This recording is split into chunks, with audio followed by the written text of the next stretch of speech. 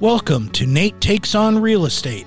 I'm Nate Cody, a realtor with Modern Realty in Midland, Michigan, and I've noticed people love to talk about real estate, the good, the bad, and especially the ugly. So, why not podcast about it? Between bouts negotiating for clients like you, I interview noteworthy, knowledgeable, or, failing all else, entertaining guests about all kinds of topics in the world of real estate.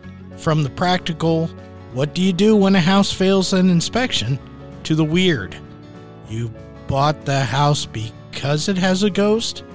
So please, join me in today's episode of Nate Takes on Real Estate. My guest today is Andrea Foster, returning for her second episode while serving as the Community Programs Manager at the Little Forks Conservancy right here in Midland, Michigan. Today we are going to discuss two more miscreants from the rogues gallery of exotic invasive plants that can do more than hurt your property value. So please, join Andrea and me for today's episode of Nate Takes on Real Estate. Hey Andrea, how are you? I'm doing well, Nate. How are you? I'm doing well too. We're out here at the conservatory. Conservancy. Conservatory is where you would maybe make music or have very special exotic plants under glass. But we are the Conservancy. Thank you very much. You're welcome. I kind of feel like I knew both those words and probably never had them right. You are not the first person to ask that question. We are here at the Conservancy, Little Forks Conservancy, and it's raining. There's a gentle rain outside, and I'm here with Andrea, of course, and we're going to talk about some exotic invasives. And Andrea doesn't know this, but I'm going to push two pictures at her and see what kind of hot take she has about these, and you can slide it sideways. Oh, okay. Well, this is either, it's hard to tell, but it's either garlic mustard or wild ginger. One of them is good and one of them is not. So there's a chance it's not garlic mustard. Well, the best way to find out, Nate, do you know how to do this? No. Well, is crush them up and smell them, and I was in such a rush over here, I did not do that. Well, I think it's entirely possible, but I would just do the crush and sniff and maybe taste test.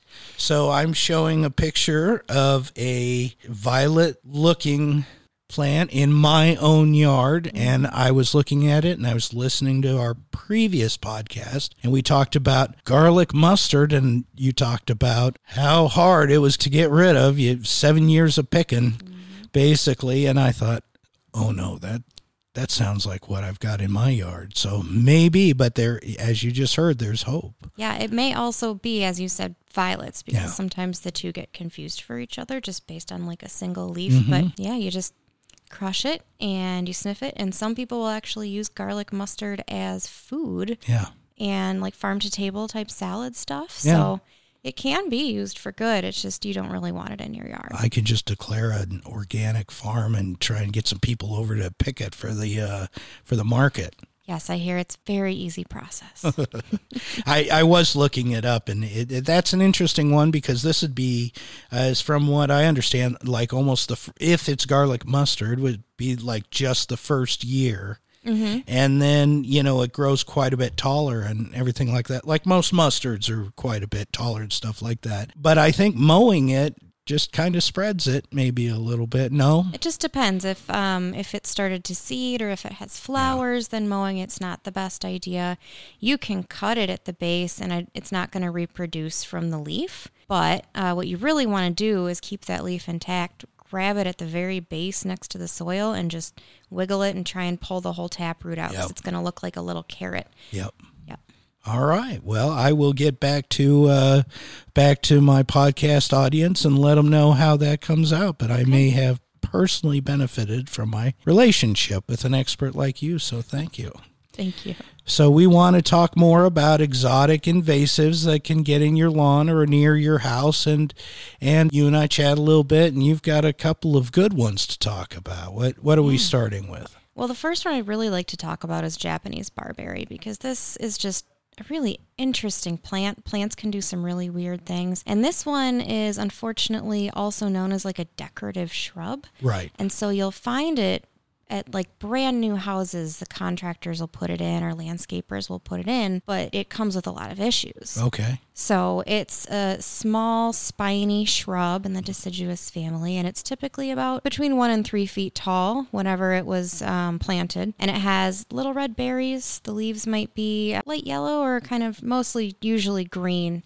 It does flower, and those flowers are also light yellow. But so the problem is it's got these little spikes all over it, and so you have to be wearing like really heavy gloves just to touch it or trim it or anything. And because it's so hard to get to, that can also make these plants really good hosts for other species that would like to be protected.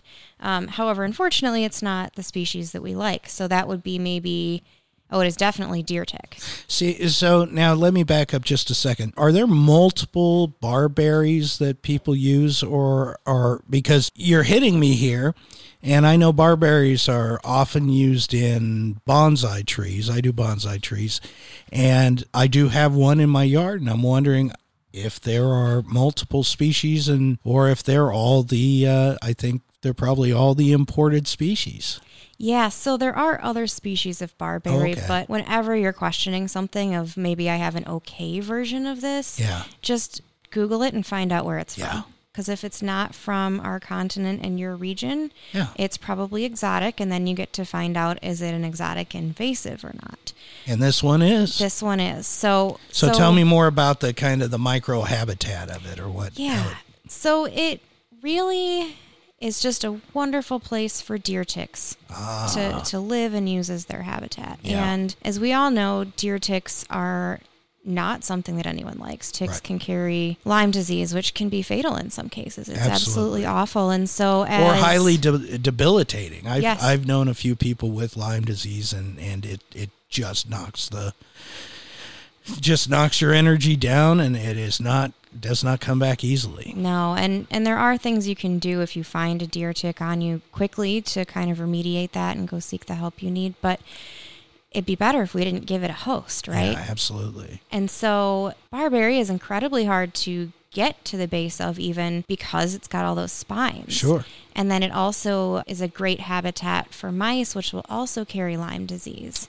So anytime you have Japanese barberry, you're essentially saying, oh, would you like some Lyme disease with that today? Side of Lyme. Yes. Now, so does it grow in stands, multiple bushes together and that, or does it occur as singles and just really bushy and low to the ground? Or I've seen it mostly in like single bushes, but it'll grow up as like kind of one stalk at first and then a little one coming off of it. But you'll find them all in similar areas of the region, and they can get to be very large if left unchecked. So my biggest recommendation to people is get a really heavy pair of gloves, and then you want to dig the root ball up. You got to just completely get rid of that. Yep, and you know you're digging it the right thing if the color of the root ball is similar to turmeric. It's extremely yellow, and it looks very much like turmeric. So if you're not familiar with that, go to your grocery store and look at it. But get some good Indian food. Yeah, it does not taste like it, I imagine, and you definitely don't want to try and use it for any other purposes. But I appreciate you pointing that out. You're welcome. But you definitely want to dig up that whole root ball. Yeah. And it can be very, very tough. I've had to do it myself many times. And the really hard thing is that because people will choose this as an ornamental, it's still being perpetually used everywhere. And so nurseries and landscapers should know better. Right. I'm looking right here at a Michigan invasive species book, and it's listed very clearly as an invasive species you do not want. Yeah. So I think if people could just understand that maybe for the health of the community, you don't perpetuate this, or at least get rid of it once you know what it is.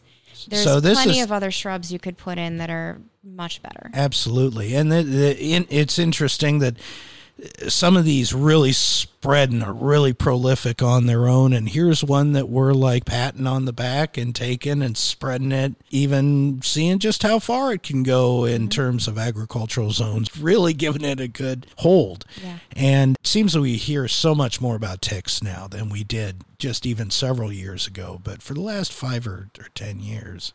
Absolutely. Yeah. Yeah, we've found that, they're definitely becoming more prevalent as our climate starts to change. Yep. And every species is interacting with each other, and they can have an effect on each other. So as soon as we start altering our ecosystem, certain things are going to thrive that we don't want to thrive. And one of those is ticks and deer ticks specifically. So they really love leaf litter, and they also love the forest floor, which is why it makes sense that barberry is also really loves the forest floor. Yeah. And if you have a natural area in your home, it may have been planted there originally, or it may have just found its way there. That's a great place to look for it, but it very much enjoys that soil content. And this is a plug for the often maligned possums. You want to let possums stick around, native species. Yep. I mean, you go back far enough, but naturally, native species, and they eat tons of ticks. They do, and people give possums a really bad rap, but they are wonderful animals because they primarily eat ticks. Yep. Just ugly as sin. I think they're cute. Some people do. I think it's kind of like an acquired taste. Is it like I think they're cilantro? cuter. Oh, not cilantro. I've got that cilantro thing where it tastes like soap. You've heard of that? Oh, yeah. A genetic thing. Mm-hmm. So no, not cilantro, but that's the idea. Yeah. Yeah. Okay, so what do we have next on our list of bad guys here? Well, I was thinking we could chat a little bit about autumn olive, because that is one that's fairly prevalent in our area. Yeah. And it's actually got some interesting history in our region specifically. Okay. So a lot of trees and shrubs and invasive plants were, of course, introduced by people.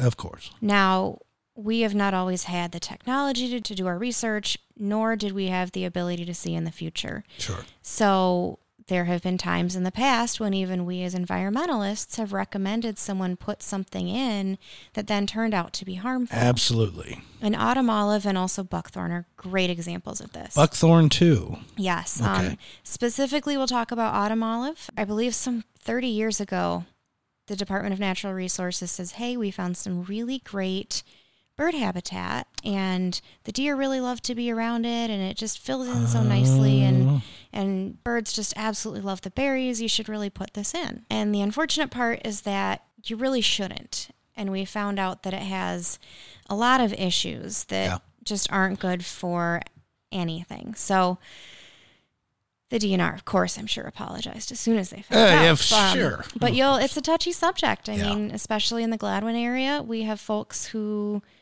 were given that plant and they still own that property, and now they have a heck of a time getting rid of it. So that's one that really spreads on its own once it's established. And absolutely. And it's also very hard to get rid of because it will spread so prolifically. You leave a farm field alone for 2 years and it's right next to autumn olive, you will have another farm field full of autumn olive in 2 years. And so is this kind of like buckthorn? Is it kind of a shrub? Mm-hmm. Yep. Stands up?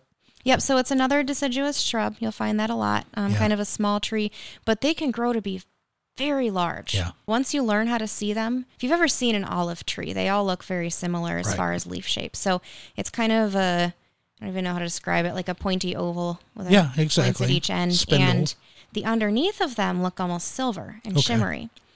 And so you can really spot them. Once you know how to look at them, you'll drive down the highway and you will see autumn olive after autumn olive on all the highways. Is that somehow related to Russian olive? Yes. So they're both invasive. Right. They're both similar. Russian is not maybe as aggressive as autumn olive. Okay. But And it's pretty, I see a lot of Russian. And I think that's also one that may have been introduced on purpose for probably aesthetic reasons. But now I see it. The wind blows and you see the underside of the leaves, and it's white. And that's interesting. Yeah. Yeah, and so it's very similar. Both Russian and autumn olive are not things that you want. Yeah. But it is tough to get rid of. So why is it so tough to get rid of? Most, just like all of them, they really can do some interesting things. So this one starts messing with nitrogen levels in the soil. Okay. And that's maybe not why it's hard to get rid of, but something that really helps facilitate its own growth. Yeah. Because it will kind of kill out other things that can't handle that nitrogen. Well, yeah, of course. And then it will give itself room to spread. And so sometimes it's just by sheer volume, but it's also a very strong plant. Yeah. So you're essentially hacking down a tree, and then you have to, I would recommend if it's larger, you cut it at the base, and using a very specific pesticide applicator or something, you would kind of paint some herbicide on there. I wanted to ask about that specifically. May I interrupt? Of course. Stump killer, right? I have trees that every year I try and cut down. They come back and they come back and they come back. So the last year I started using stump killer, and it's systemic, so it's taken down into the roots and kills the whole thing. Yes. Is that a problem? Is that a problem? Like you're leaving this poison in the environment or anything like that, or we haven't gotten to that point yet? It's a touchy subject when it comes to herbicides and chemicals, because as conservationists, it's our job to kind of manage any invasive species that comes onto the property, because you want to make it a thriving property for your native wildlife and native species. So I think for us, really what we've come down to is intentionality. Okay. Don't use a foliar spray all over. Right. But what you can do is very specifically combat the plant that you want with that herbicide. So your stump killer is great, especially if you're using some sort of paintbrush to put it on and gloves. And you have to remember to protect yourself, because you don't want this stuff coming onto your skin. It is very dangerous to use. Right. And it's not something you want around all the time. It's not something you want to use often. But what you can do is just be very intentional about how you use it and where and when, because you talked a lot about how it gets sucked into the roots. There's different times of the year that it's best to paint that on, usually when it's colder, because it's looking for those nutrients. And so it'll suck that down in there. Yep. And so again, it's tough to make those decisions, and those really have to be a personal choice. But there's a lot of other methods you can use to apply an herbicide that simply are not just wildly distributing it. Well, I happen to be related to a toxicologist that works for a larger chemical company around here, and she's always talking about in very similar terms, and she's an environmentalist, I'm an environmentalist, we both come from biology. So I ask, I see articles, and I ask her, and she often says, read the label. If people really read the label and applied it correctly, a lot of the damage would be mitigated. It wouldn't you don't spray it in the wind, you don't use it. So these are tools. Some are good, some are bad. Sometimes, once in a while, we get a bad one, we think it's a good one, and find out, later.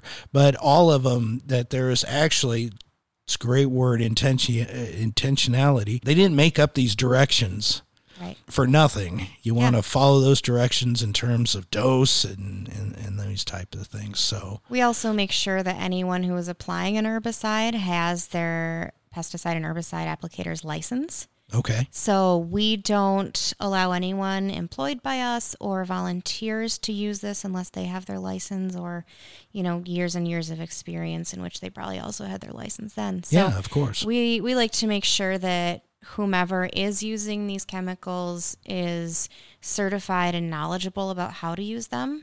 We've had volunteer days where I have 15 kids out cutting buckthorn for me or cutting autumn olive, but then we have someone who is specifically trained.